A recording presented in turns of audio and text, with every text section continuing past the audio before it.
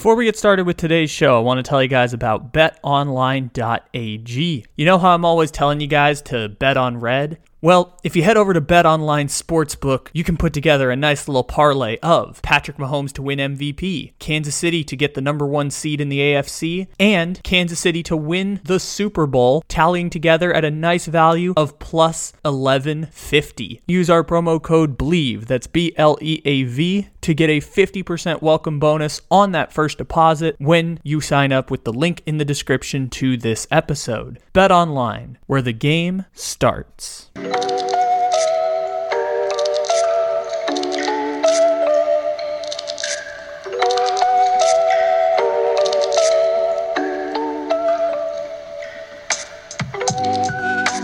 Good morning, good evening, good afternoon, or good night. However and whenever it is you may be listening, thank you for stopping into another fantabulous episode of the Take It Easy podcast, live on the Believe Podcast Network, except it isn't live because it is, as always, a podcast. Welcome, everybody. It is a fantabulous December 6th, 2022. Hope y'all are having a fantabulous day, however and whenever it is that you may be stopping in. We're going to talk baseball today. We're going to talk baseball transactions today. I have some other stuff on the back burner. We'll see if we get to any of them today. But today we're going to talk about baseball and see where we go from there. Because baseball's free agency, we're recording this Monday night, baseball's free agency in the last 24 hours has gone pretty insane. And the reason baseball transactions are so much fun to talk about is of the sports that I follow and of the sports that I have a rough understanding of the economic structures with which are set up in those sports. So we're talking about UFC, boxing, football, college and pro, basketball, college and pro, baseball, NBA, men's and women's, tennis to a certain extent. Of the sports in which the golf is also in this group, of the sports that I understand the rough economic structure of, which basically is to say soccer seems really interesting with how their economic structure is set up. As you hear today that Cristiano Ronaldo might get $200 million a year to finish his career playing soccer in Saudi Arabia. He's taking that blood money the same way the Live Golf dudes are taking that blood money at the end of their careers. What's interesting to me about baseball and baseball free agency and baseball transactions is that the economic structure of baseball is so unique to any of the other sports. And the reason that's the case is, number one, baseball doesn't really have a salary cap. It has a luxury tax. It doesn't quite have a salary cap. Reason number two, baseball contracts are set up in such a way that the players who are first coming into the league are so ridiculously underpaid that any semblance of a salary cap that comes from the luxury tax doesn't really exist. And so baseball's financial structure is set up in such a way where at the beginning of your career, you are grossly underpaid, which then opens the door for tons of money to be allocated to free agents. And the third part that makes baseball free agency and baseball transactions so interesting is you basically are at the start of a race waiting for the pistol or the starter to go off. And when you're waiting for the starter to go off at the start of the race, you kind of know when the race is going to start. And at the same time, you're also just waiting. And then one transaction happens, and that's the starter, and then everyone starts running at the same time. And so what happens is baseball free agency started 3 weeks ago. Mike Clevinger, formerly of my San Diego Padres, signed with the Chicago White Sox pretty close to 2 weeks ago. And there's been other smaller transactions like the Astros bringing in Jose Abreu, who is a former MVP during the pandemic season and surprisingly 34 years old. I was shocked to learn that Jose Abreu was 34 years old. But he got a contract from Houston. They already did the press conference. Like, there's been transactions that have been going on for 3 weeks. Whereas in the NFL, every player signs within the first 3 days of free agency. And in the NBA, every player signs before the free agency window opens. And then once the June 30th window hits, you get all of the transactions one after the other getting reported by NBA within like 3 hours. So baseball's interesting where it's like rumors. Holy shit, everyone is signing their contracts all at once. And you have no preparation for when that's going to happen. And that's what happened this week. A couple years ago, that happened in February. A year ago, it happened right before the lockout, which was kind of around the same week as last year, just because everyone knew they had to get their contracts in, except Carlos Correa. Everyone knew they had to get their contracts in before the lockout buzzer on, I think, December 10th. So that created a wild window of contracts being signed. And this year it happened over the weekend and into Monday. So let's talk about baseball transactions. And since we're going to start talking about some baseball transactions, let's play our baseball intro, or I guess our Major League Baseball Star Wars movie intro. You know, the beginning of Star Wars where they have the letters in space going up to describe the situation. That's basically, I recreated that, but with Major League Baseball.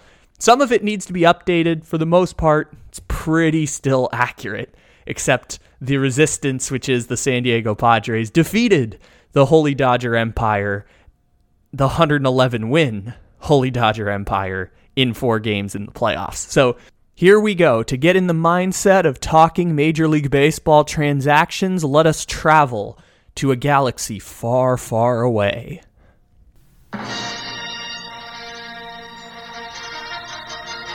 Episode 4.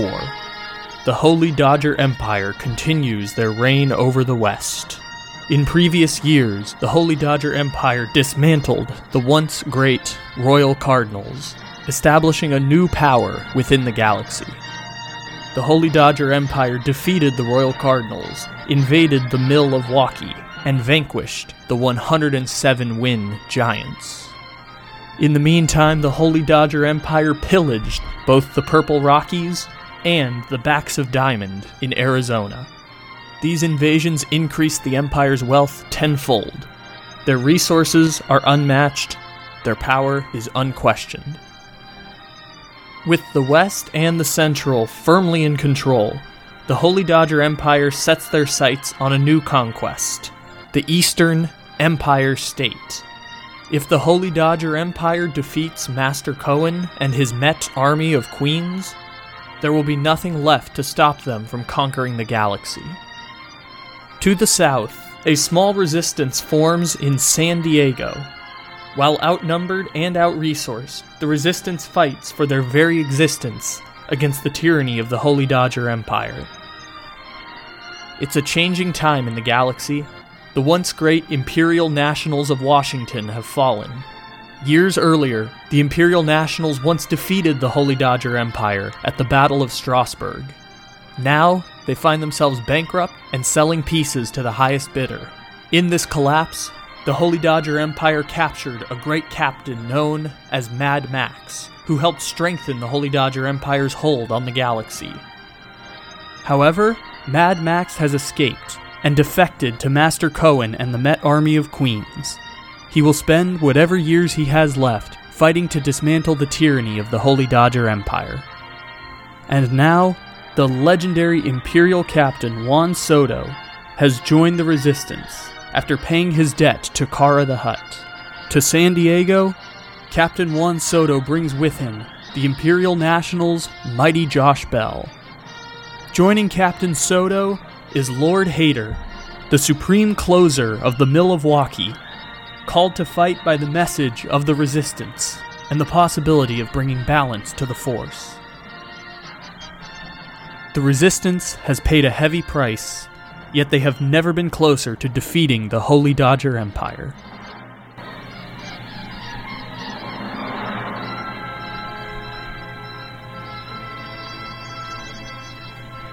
Yes. Master Cohen and the Met Army of Queens were very active this weekend.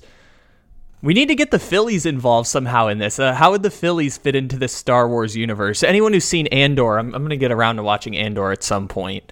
I've gotten really into Star Wars in the past year, so anyone who's seen Andor, maybe you can help me out of how we can incorporate the Phillies into this Star Wars universe now, as Master Cohen and the Met Army of Queens makes their march to try and take down the Dodgers. But they don't need to take down the Holy Dodger Empire because the Resistance already did that for them. So we got to figure out some way to incorporate Philadelphia into this Star Wars universe. So back to Master Cohen and the Met Army of Queens. So let's go backwards to October of this year. We had the extended playoff format, and the New York Mets, who had a 12.5 game lead over the Atlanta Braves, coughed up the division. Atlanta ended up sweeping them the last week of the season, and Pete Alonso ended up talking about how getting swept by the terrible Chicago Cubs was the reason we lost the division, not getting swept by Atlanta the last weekend of the season. And Atlanta got the 2 seed. The Mets got the 4 seed. They had to play the Resistance of San Diego at home, and in that first game, with Max Scherzer pitching, the New York Mets got lit up by Trent Grisham. And then in the second game, Jacob deGrom gave up a home run to Trent Grisham. And so the Padres end up winning that series in 3 games, and New York gets eliminated in the wild card with a team that won 100 games, and now Jacob deGrom is a free agent.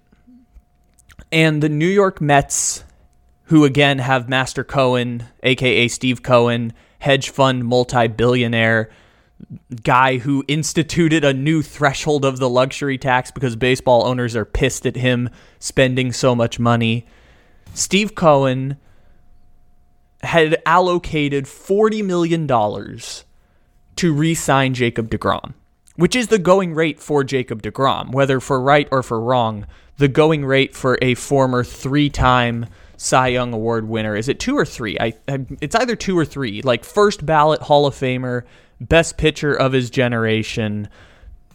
Yes, an older pitcher now. He only won 2 Cy Youngs. Really felt like he won more than 2 Cy Youngs. But Jacob deGrom, who is 34 years old, was set up for a new contract with the New York Mets.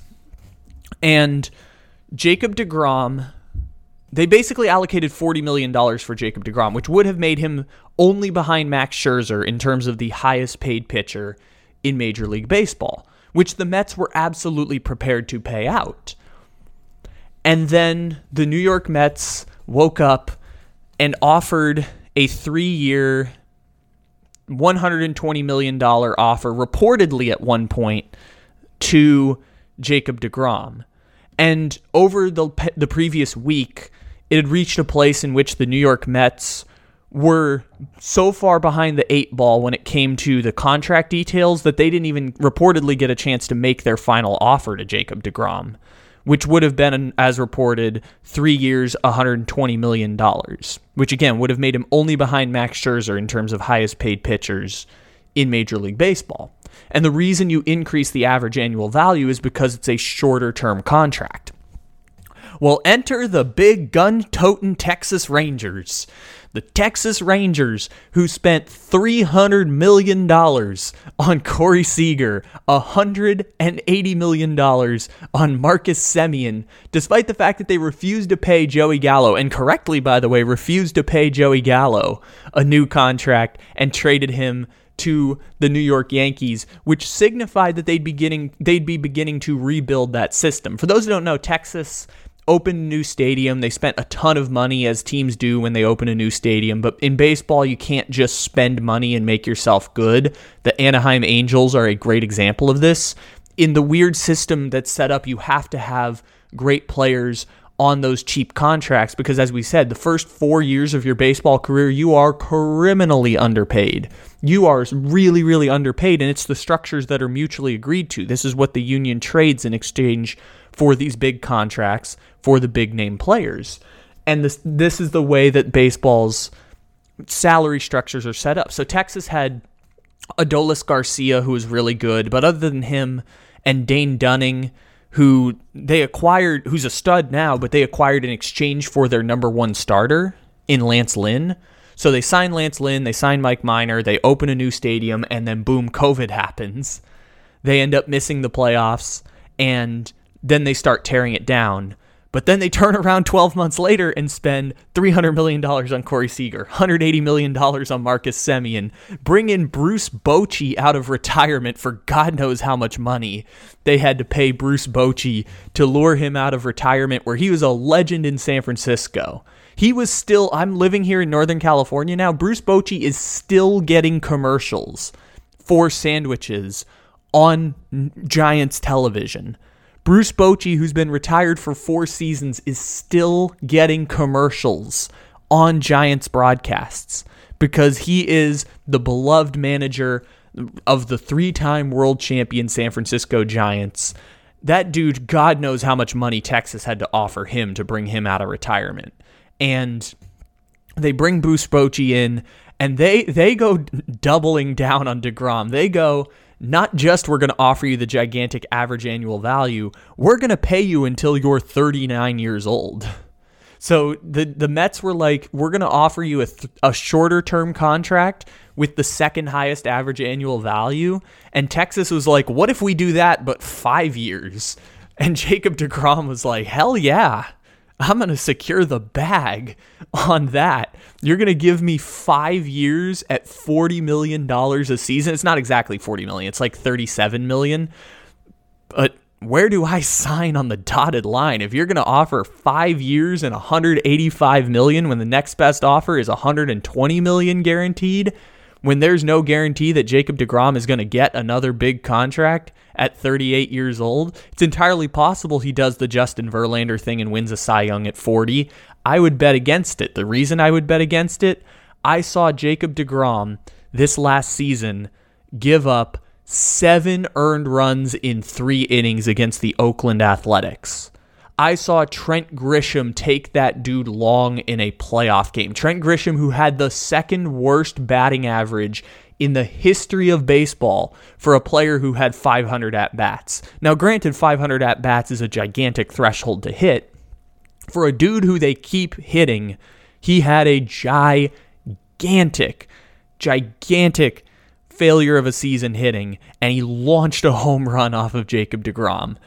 And I saw, as I said, Oakland scored 7 runs in 3 innings off Jacob DeGrom. And if you look at Jacob DeGrom's stats, this is the plateau where things start to decline for Jacob DeGrom, because you can go back to when he becomes the peak Jacob DeGrom, who at one point through 3 months of a season had more RBIs than runs allowed. Like, he as a batter was driving in more runs than he was allowing. Jacob DeGrom goes first in Cy Young in 2018. First in Cy Young 2019. By the way, got MVP votes that year. Pandemic season, 3rd. 2021 finishes 9th. Only makes 15 starts compared to 31, 32, 32, and then the maximum possible 12 during the pandemic season. After never missing a start, plays about half the season in 2021. Still finishes 9th in Cy Young.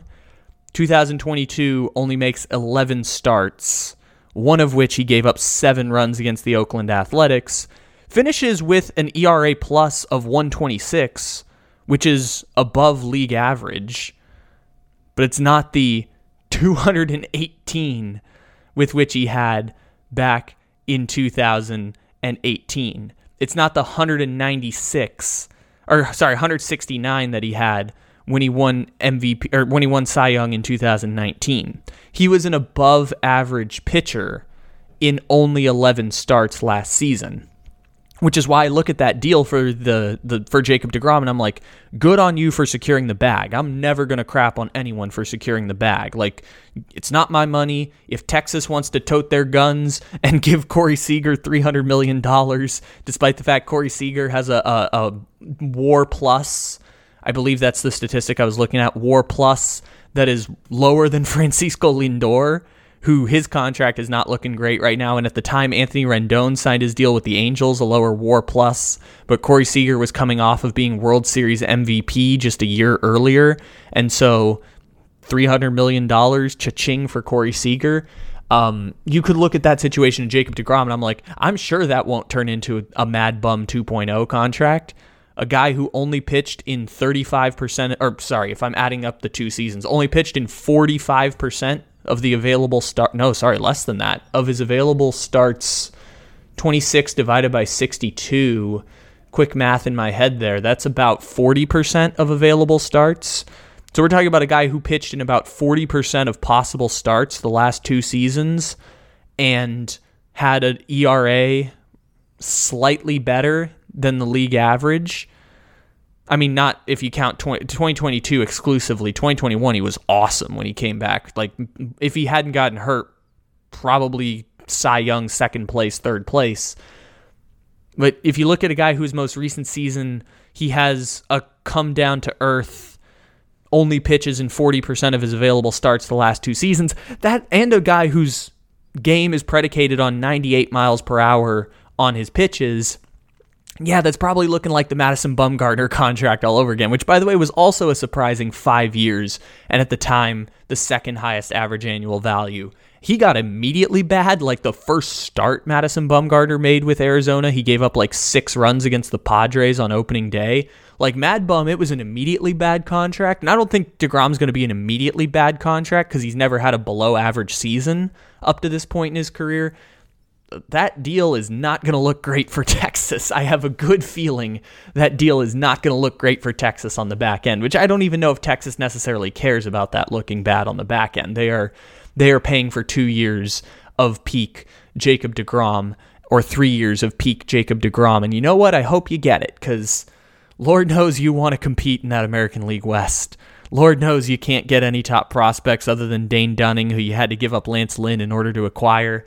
Lord knows you can't draft and develop, so good on Texas for trying to make that move. But it left Master Cohen and the Met Army over there like, shit, we just lost our $40 million starter. Let's go with Plan B, which they had already mapped out months ago.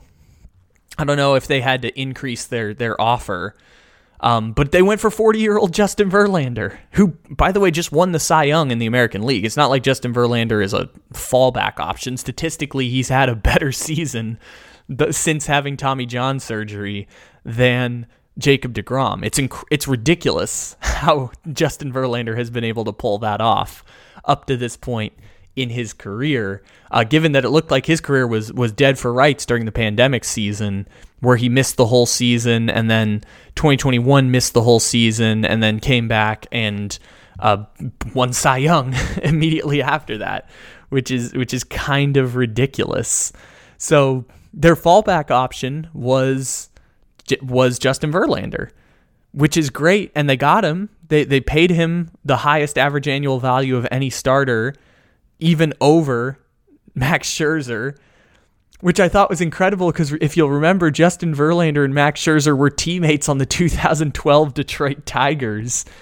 And I'm just looking at it like, yo, the Mets are just recreating the Tigers from 10 years ago, which, by the way, not the worst strategy in the world. Both of those guys are Hall of Famers, Verlander and Scherzer. Both are in their late 30s, soon to be 40s. And both of them had Cy Young consideration. So, like, you could make the argument they are worth the 2 largest contracts of any pitchers in baseball because it's a perfect confluence of events of both of them are going to be free agents 2 years from now. Both of them are on their probably last big contracts.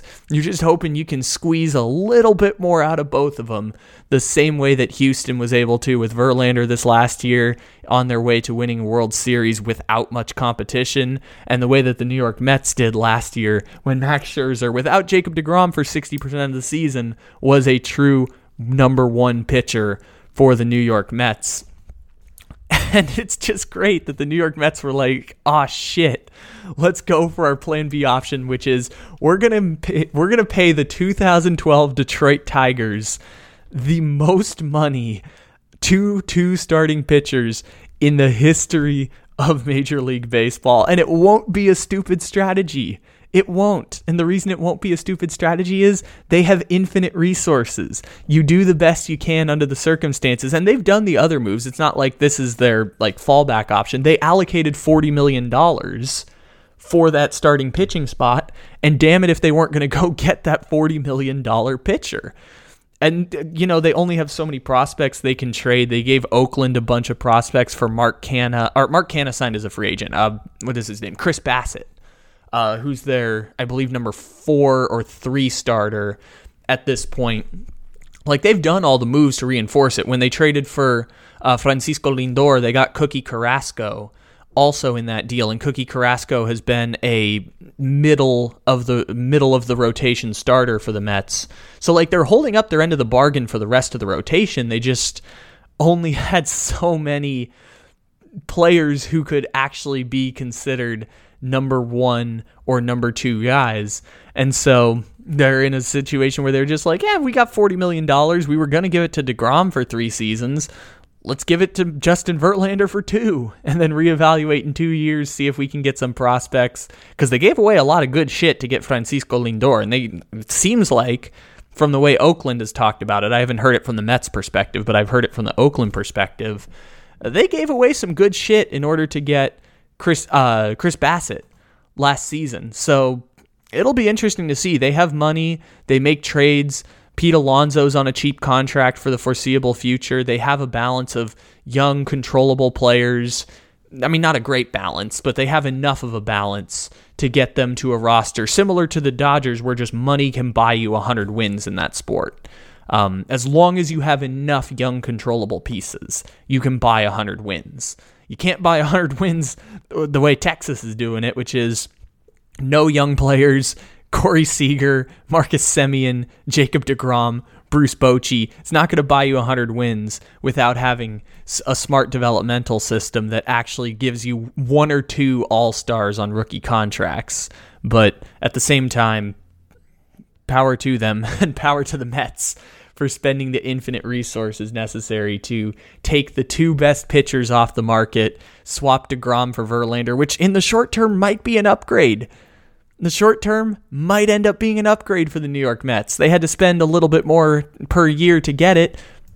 I think it's a short-term upgrade for them. It was just interesting to see Jacob deGrom move out that way, and then the chain of events that happened after that fact. It was very entertaining to watch.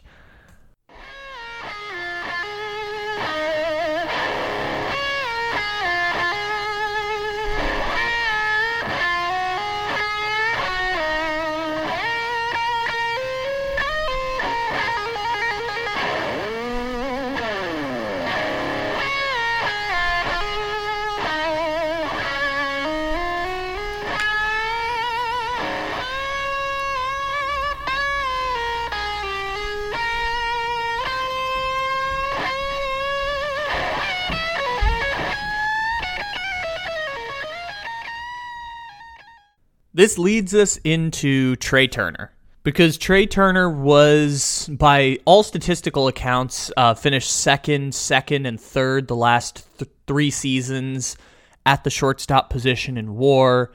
Defensively, has finished as a Gold Glove finalist for the past couple seasons. I can't remember if he won one. I think he won one, but my mind is fuzzy here.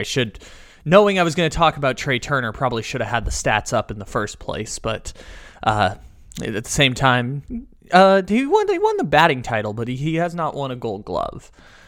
So Trey Turner, the Trey Young is another story, but Trey Turner ended up finishing an all-star the previous 3 seasons, MVP, top 10 finish the last 4 seasons, second best shortstop statistically, as I said, finished second, and third in WAR at the shortstop position. Trey Turner was the second best free agent to be had in the free agent class of 2022. Obviously, Aaron Judge, number one. We'll save Aaron Judge for another day. Perhaps we'll bring Bob Nightingale onto the show to talk about Aaron Judge. What I thought is interesting about Trey Turner is there was a story by Kylie McDaniel of ESPN. It was on December 1st and basically outlined exactly what Trey Turner's contract was going to look like and what a lot of these people are doing when they're making the contract evaluations for players. Because the market has been dictated over the past 4 seasons for what a player of Trey Turner's caliber or a player of Aaron Judge's caliber is worth in the open market. And it is basically such that you will get paid until you are either 36, 37, 38, or 39 years old. Because you've hit unrestricted free agency for the first time, you will get paid up until somewhere between your 37 and age 39 season. You will get an average annual value that if you take less years is higher, and if you take more years will be slightly less, because teams are projecting that you will have some form of a decline later on in your career. And so the upside is that secures you the extra few years because you don't know whether you're guaranteed to get another contract or not at 36 years old. Sometimes it works out in the case of Justin Verlander. Sometimes it works out in the case of Nelson Cruz. Worked out for a couple years in the case of Edwin Encarnacion, coming off the 8-year deal he signed with the Blue Jays. I know these are contracts from like 10 to 12 years ago, so they're not the best way to determine the market, but the structure still applies, and it's the only sample we have for players who got big contracts, made it to 36, 37, and then were eligible for new extensions. And then sometimes you have a Hanley Ramirez where you strike out, pun intended. Sometimes you have a Pablo Sandoval where at the end of your career you're a journeyman making the league minimum. And sometimes you have cases like Chris Davis where you are forced into medical retirement in the middle of your contract. Prince Fielder also forced into medical retirement in the middle of his gigantic and probably pretty bad contract. So because all of that is kind of set up in such a way, what this Kylie McDaniel article does is basically points out what is the wins above replacement for the player in question and what is their age. Because if you're slated to make money, get a contract that will pay you in between your age 37 and age 39 season, then your age matters in terms of determining the contract length. And so for Mookie Betts, who signed an extension 2 years ago, his contract with an insane MVP level wins above replacement of 22.2, Mookie Betts got a 12-year extension at $365 million, which is still a record setter.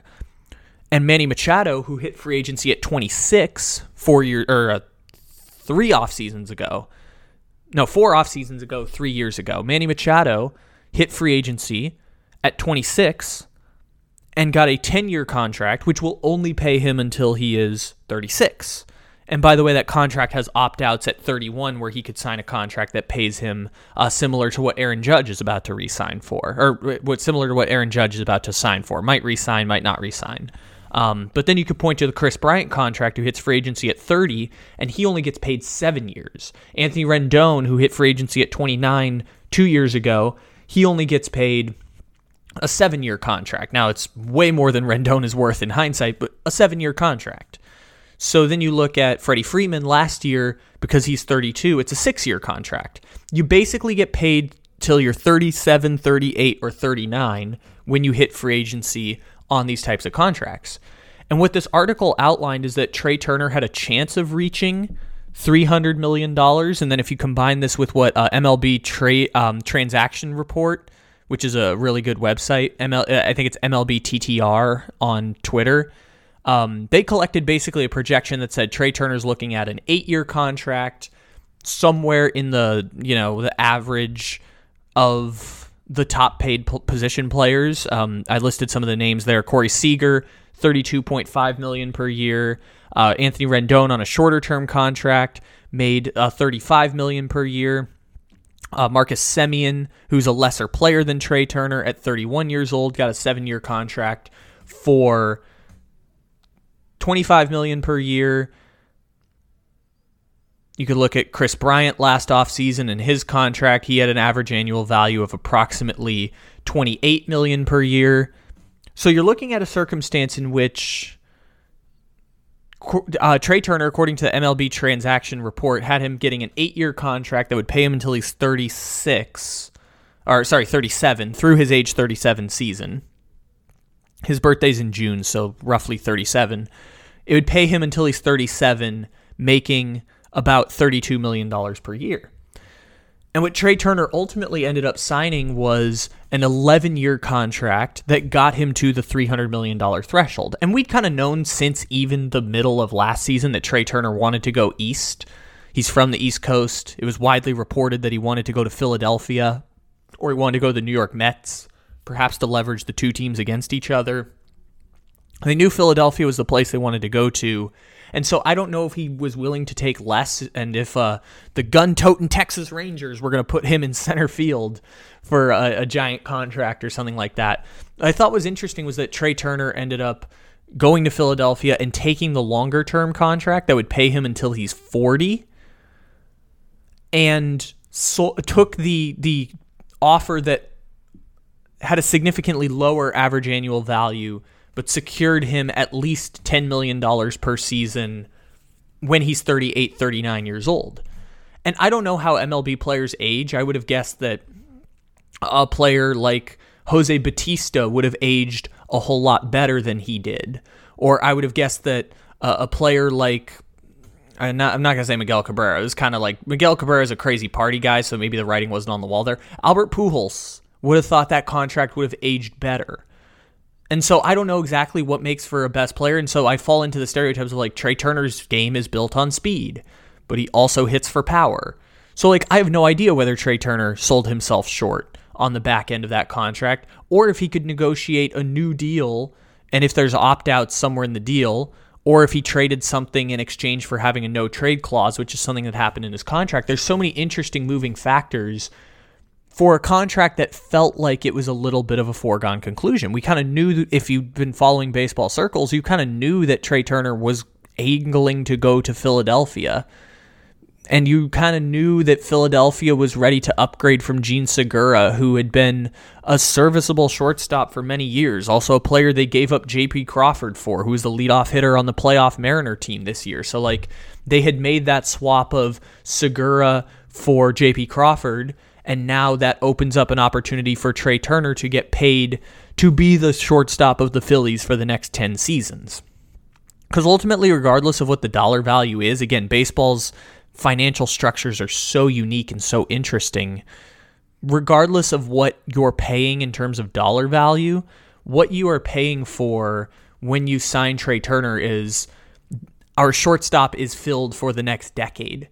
When the Padres give Manny Machado $30 million a year at 26 years old, what you're paying for is the third base position is secured for the next 5 to 10 seasons. And when San Diego did that to Fernando Tatis, you're saying the next decade, that's our shortstop. And then all of a sudden they were in on the Trey Turner game, which we found out in hindsight, like I think the resistance was kind of doing a solid to kind of boost the contract value of Trey Turner, because it was reported like the Padres only offered 5 years at $180 million or something like that, which again, super high average annual value, like $36 million a year, but like not going to compete with 11 years and $300 million, given that Trey Turner also wanted to play on the East Coast and this had been like forecasted for 6 months that he wanted to go back to the East Coast. I knew this when the Padres were playing the Dodgers in the playoff last year, that Trey Turner was a free agent and Trey Turner wanted to go to the East Coast.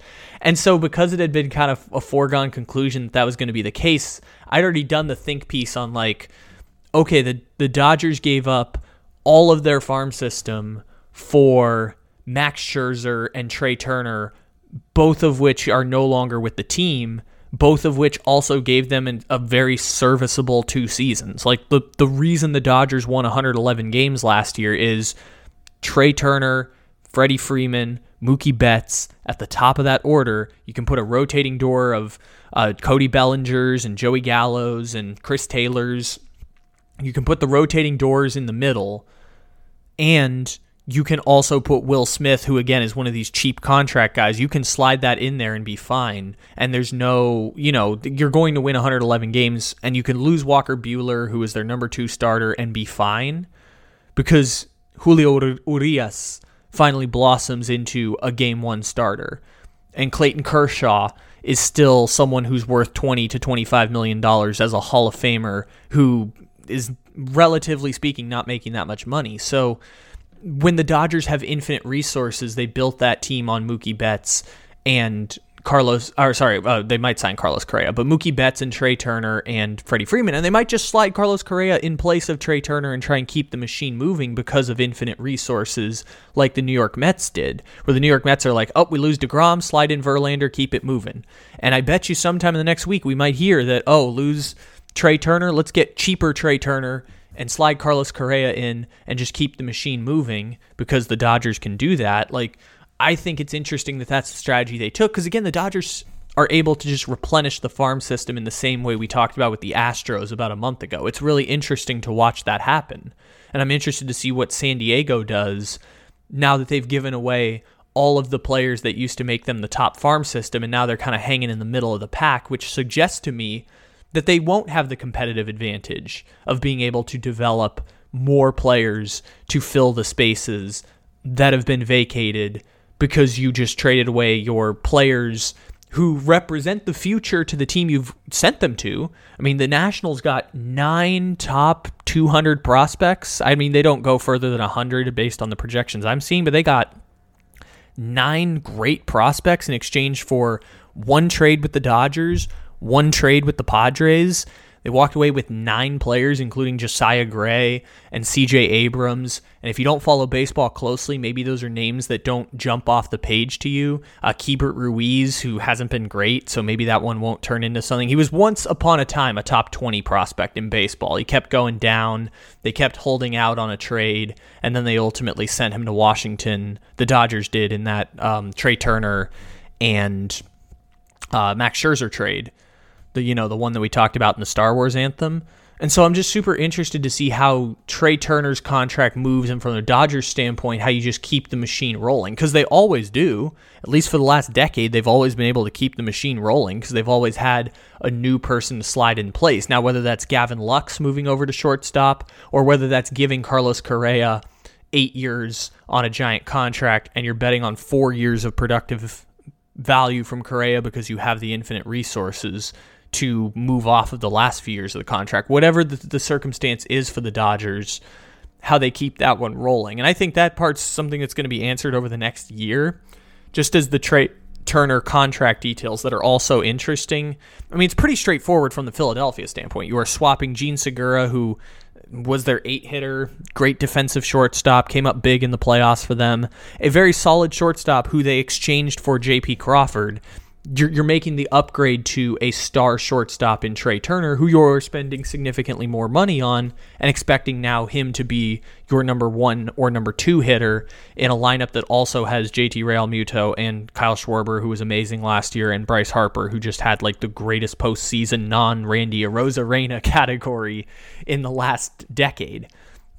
And I think that's super interesting to watch play out because Philly has the money. Philly wants to get in this game. They just had a surprise World Series run, and the contract details stipulate that Trey Turner wanted the long-term security to be in Philadelphia, which suggests that's the place he wanted to be, perhaps, which I guess is possibly like reading the room because we knew that Trey Turner wanted to go. That part's interesting from the Philadelphia standpoint. From the Dodgers standpoint, I'm interested to see how this plays out and how they just keep the machine rolling, whether that's with prospects or whether that's sliding in another slightly lesser version of Trey Turner and trying to keep the machine rolling, pay slightly less and get slightly less production, whether that's Carlos Correa, whether that's Dansby Swanson, whatever they end up doing, or maybe they make a trade, kind of like what the Braves did last offseason when Freddie Freeman signs with the Dodgers and then they just go out and trade for Matt Olson. And Matt Olson is getting slightly less production than Freddie Freeman while making slightly less money than Freddie Freeman because they basically got the same contract, but Matt Olson's was 8 years and Freddie Freeman's was 6 years. They both got the same money that the Braves were going to give to Freddie Freeman. They just gave to Matt Olson. They just had to give up prospects to make it happen. And so it's interesting to see these teams with the infinite resources and the unique structures of baseball just basically say, we'll pivot. We didn't get our first option, but we'll slide in our plan B. And that's going to make everything better. And, in the case of Trey Turner, might make Philadelphia better, might not. We'll see what happens, because no singular player can have a significant impact on a baseball team in the way that they do in other sports. It's just the way that the sport is structured. Ladies and gentlemen, thank you for stopping in here to the Take It Easy podcast. We appreciate each and every one of you for stopping in. Make sure to leave a 5-star review, a download, however and whenever it is that you might be listening. We always appreciate your support and your feedback. We're going to have more episodes coming at you every single day. They might not be baseball related, but they will be sports related, some way, shape, or form. We'll get basketball in here at some point. We'll have guests join the show. It'll be great. So, hope you have a wonderful, wonderful day. And as always, take it easy.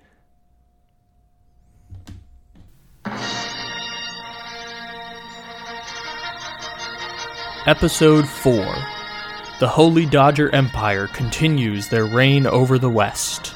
In previous years, the Holy Dodger Empire dismantled the once great Royal Cardinals, establishing a new power within the galaxy. The Holy Dodger Empire defeated the Royal Cardinals, invaded the Milwaukee, and vanquished the 107-win Giants. In the meantime, the Holy Dodger Empire pillaged both the Purple Rockies and the Backs of Diamond in Arizona.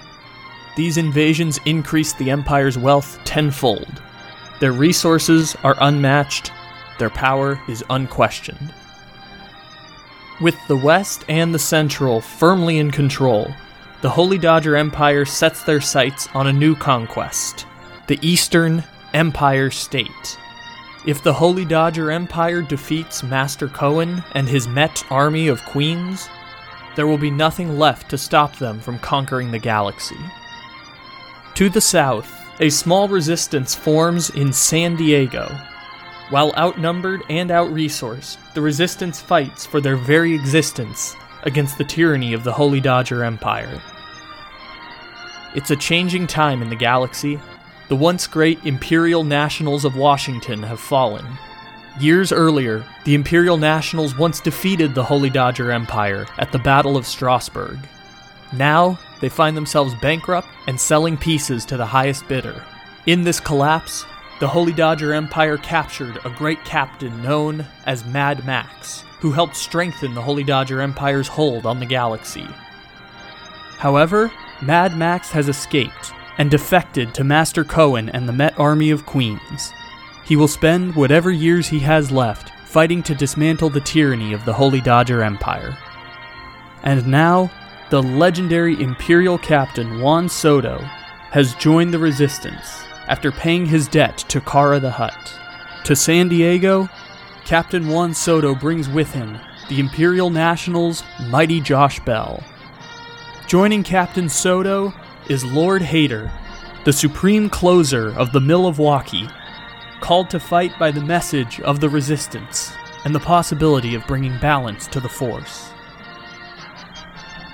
The Resistance has paid a heavy price, yet they have never been closer to defeating the Holy Dodger Empire.